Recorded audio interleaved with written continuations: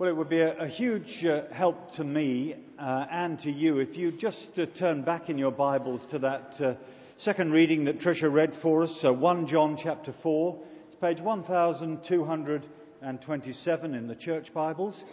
1227, 1 John chapter 4. That's where we're going to be spending these few minutes this morning. But let me say, first of all, thank you to Paul for inviting me back. It is great to be back with you. And all the kind of encouragements you'd hope for when you've been away for several years in a church. Plenty of familiar faces, some of you sitting in the same seats as when I was last here. And also plenty of unfamiliar faces. Without either, you would be terribly worried, wouldn't you? Well, 1 John chapter 4, let's just spend some moments here. And if this was Saturday afternoon and 1 John chapter 4, it would be a wedding, wouldn't it? It's one of the great wedding favourites, passages that people like there. I love it when people ask me to speak on this passage at a wedding. Once we've got past verse 7. But, you know, you can imagine the scene, that the married couple, they've just sort of tied the knot, so to speak, and you start at verse 7, "Dear friends, let's love one another." It's hardly an original thought for a wedding day, is it? You don't imagine the guests are left on the edge of their seats. I wonder what the vicar's going to come up with next. And if you view all weddings through sort of heart-shaped lenses, then you're probably already beginning to think how soppy. But John isn't writing through rose-tinted specks of a wedding day, and he's not expecting us to wade through sort of sentimental slush and treacle. He's actually writing to say, how can I be sure I'm a gospel man, a gospel woman? How can I be sure I'm a gospel man, a gospel woman, where I'm part of a church family, where a group of people have left because they seem so much more spiritual than we are? And you and I might be reaching out for Christianity Explored or some kind of gospel presentation when John starts talking about love. And you might groan, and if you're old enough to remember those Daily Mail cartoons of Love Is that they sort of featured every day, you're wondering what John's doing to reduce it to some kind of wet emotion. He's actually got other things to talk about, but we wouldn't start here. And then you check yourself, it is John. And there's probably more to it than that. And we're right, there is. So look at what he's actually got to say here. He begins by saying this: love is God's characteristic. And ours, if we're gospel people. Love is God's characteristic. And ours. That's verses 7 and 8. Look, verse 7, "Dear friends, let's love one another, for love comes from God." That's its origins. God is the source. See, it's not just a quality he possesses. It's not just one of the things he does. You know, she does sport, we watch films, he makes money, God does love. He's not just saying God loves. He's saying God is the source of all true love. Love and God go together. This kind of love and God go together. And that's massive. I mean, stop and think about it for a moment. God's nature is to love, is to think outside himself. The person who steers this universe, by nature, thinks outside of himself.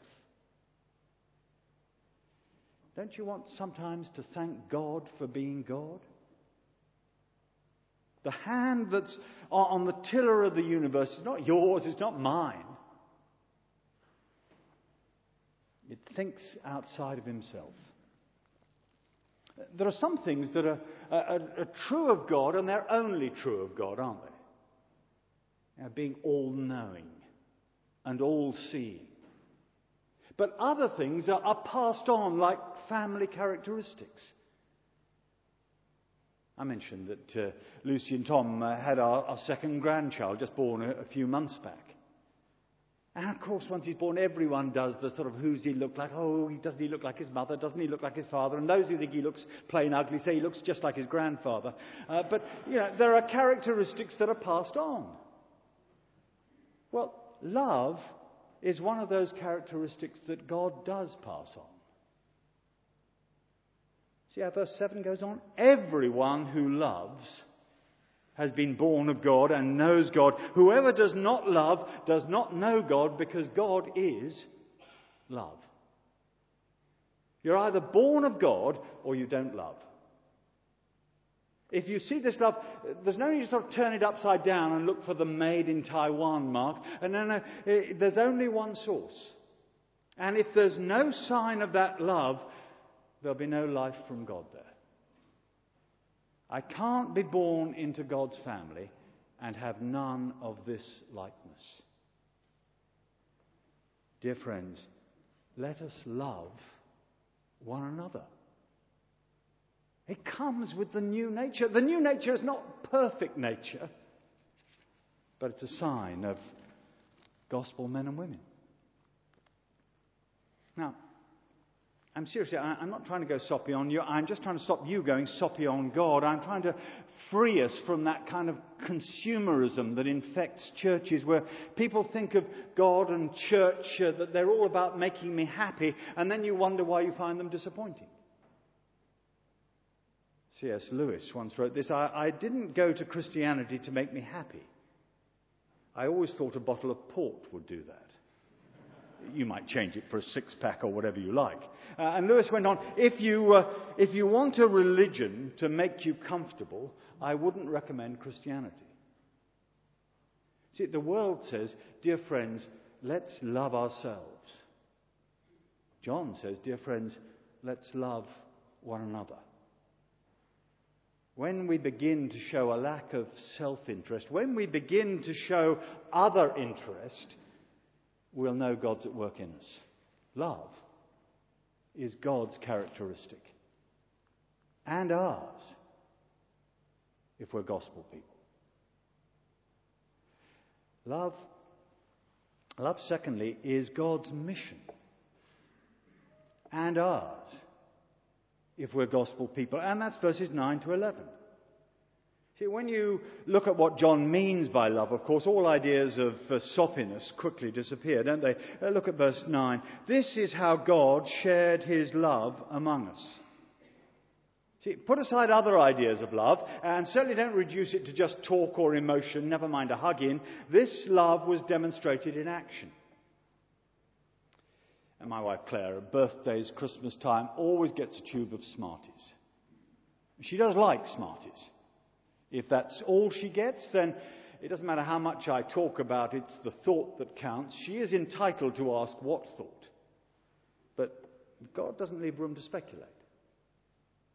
You see how verse 9 goes? This is how God showed his love among us. He sent his one and only Son into the world. It's the kind of love that gives more than you can reasonably afford. See, when it comes to love, whether it's love of wife or friends, family, colleagues, neighbours, what do you begrudge the most?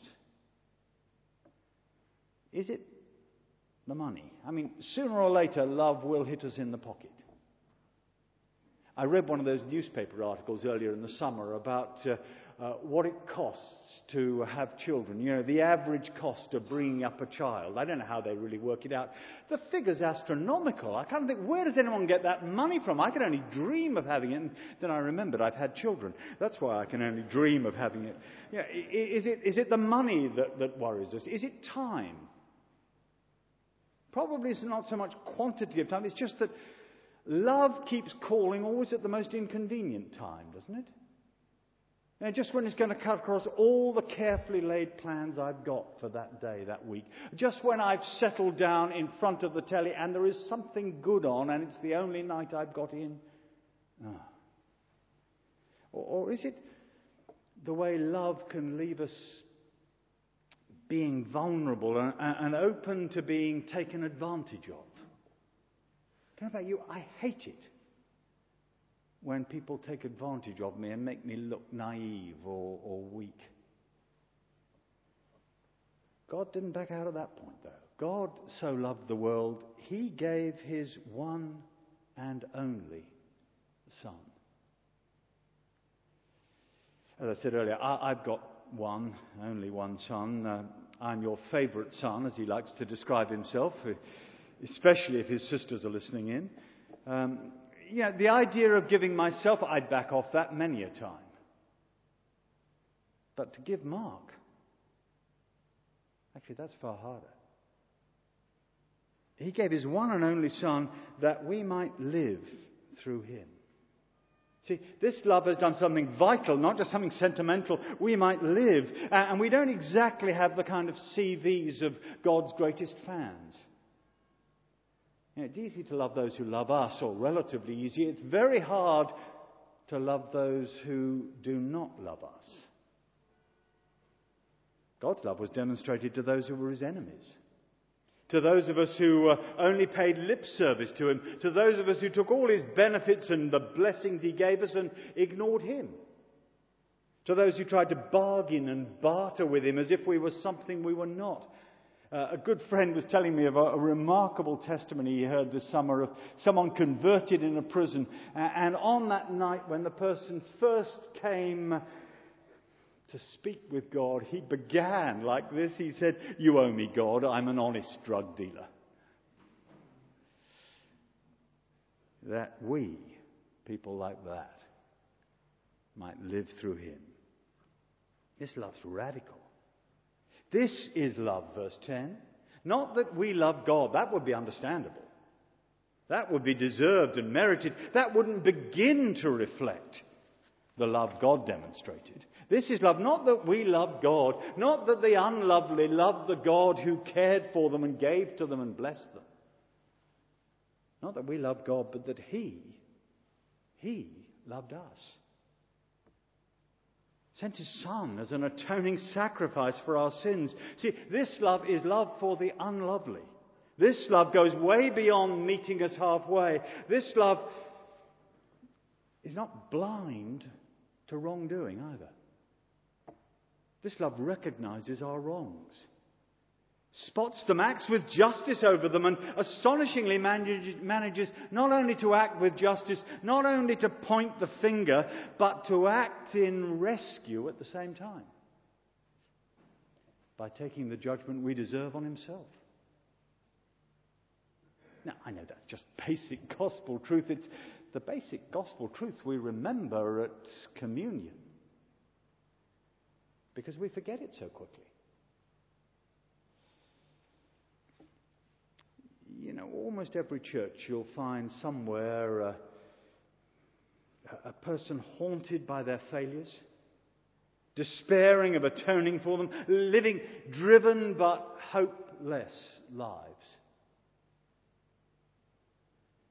And you'll meet others who are still spurred on by the heroism of putting things right. Forget it. Forget it. Both are turning their backs on this love.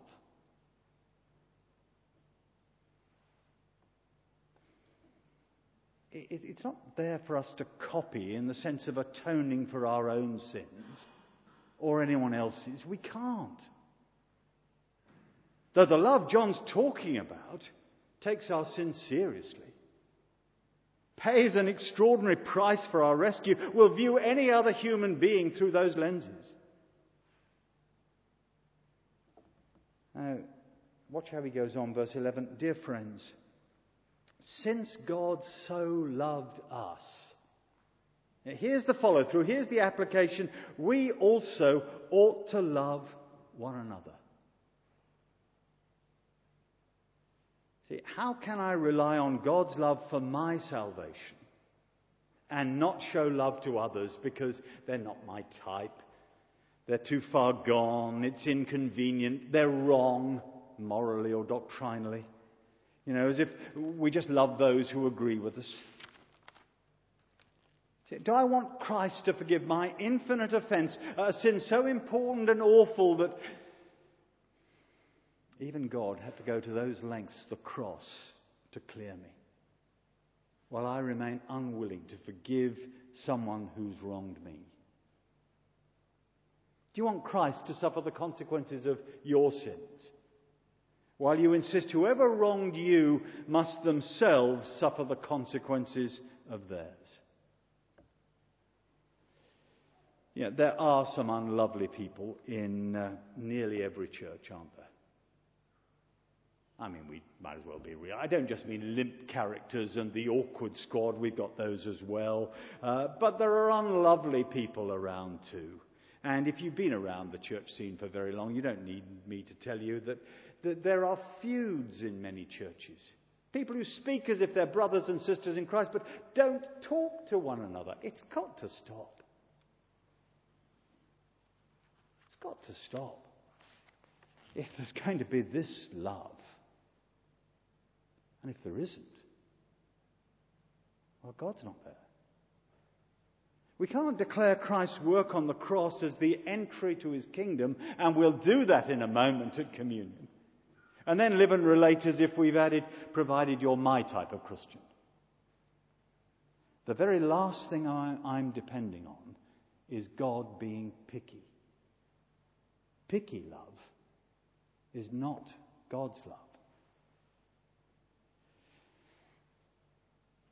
There was a church plant, like so many of them, largely made up of 20s and 30s who'd moved to bring the gospel to another area, students, mostly young professionals, and just sort of often lurking around the streets outside their meeting place, there was a scruff, homeless, trampy guy. He'd met a number of the folk on the street, and one Sunday, the service wasn't far underway, he came through the back doors, walked down the centre aisle right to the front, which showed he wasn't a churchgoer regularly and certainly not an Anglican, and sat on the floor in front of the front pew. You could almost feel the tension rising. You know, you can imagine it, can't you? How do we treat it? What do we do with this? And then the church warden gets out of his seat at the back, walks to the front, every eye on him as to what's he going to do, how do we handle this guy, comes to the front row, sits down alongside the tramp, spends the rest of the service there. What a lesson in love. Don't reduce love to being nice, by the way. You know, I think of the sharp banker who tore a strip off a guy who'd acted way out of line in church. And anger, there was anger in there, but much of it righteous because the guy had really hurt and wronged someone else. But you watched him over the weeks and months that went on as he nailed the guy for his wrong behaviour, put his arm round him, showed him what repentance would look like, met with him, read the Bible with him, prayed for him, loved him. Love is God's mission. And ours if we're gospel people. So you see, as John rounds off in verse 12, he says this, no one has ever seen God. Which is a familiar phrase, isn't it? We've heard that before. John's written it before. The end of that introduction to his gospel. No one's ever seen God. It was the favourite excuse then and now. So, you can't expect me to believe. How can I know God? No one has ever seen God, he wrote in his gospel, but the one and only Son has made him known. Jesus has revealed him. And as he comes to write this letter, there's a sense in which it's too late for that now. You can't see Jesus anymore. He's not walking the earth anymore. And John has to end this one differently. No one has ever seen God, he says, verse 12. But if we love one another, God lives in us, and his love is made complete in us. I can't see Jesus, but I can see his church. I can see his people. I can see God's love in the way they treat each other. I've been on holiday since the Olympics ended, the last 2 or 3 weeks. We just, before we came up here, we just had 36 hours back home trying to sort of catch up and clear the desk. And I slipped into one staff meeting we were having. I said to the folk who were running the church while I'm away, I said, you run this, I'm not really here.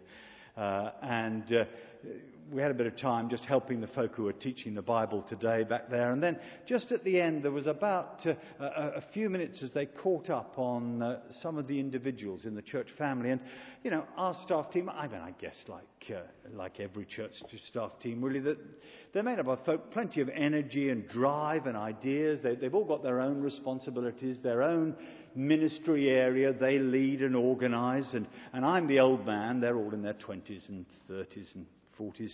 And as they talked at the end, they talked about people, none of them in a sense affecting their own particular ministries. The 89-year-old who'd been moved from one hospital to another because she had a stroke and back again, so that one of them could make sure they could visit her this weekend.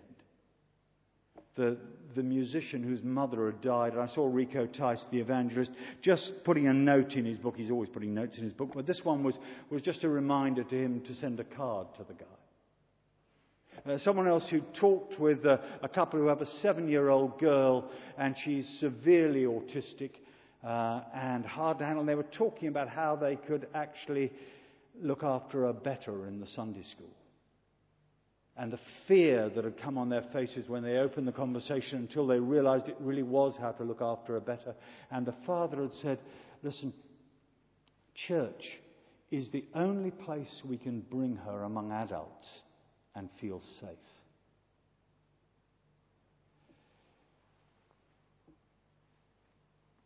And you thought, yeah, there are signs of love coming through. We don't pull it off all the time. That Olympics time when we were welcoming people in to watch with us and so on. One person who was invited in on the street looked up and said, yeah, I've been here a couple of times. I didn't find it very welcoming. It's hard to go anywhere when that's been someone's experience, isn't it? But if there is the authenticity of that love, which is the heart of God's mission, it speaks so powerfully. I mean, to a culture that is wary of persuasive personalities, a culture that is hostile to absolute truth, offended by normative values and morals, it's still touched, still awakened, still convicted, convinced by such authentic and embracing love. A culture that's attracted to and then broken by individualism. Still has a real yearning for genuine community, where you can be real and you don't have to pretend to fit in. And you can be welcomed and accepted and loved and belong. And you see, a communion service is not about pretending or conforming. It's about being loved and loving and discovering the love of God shown in Christ. May we know that.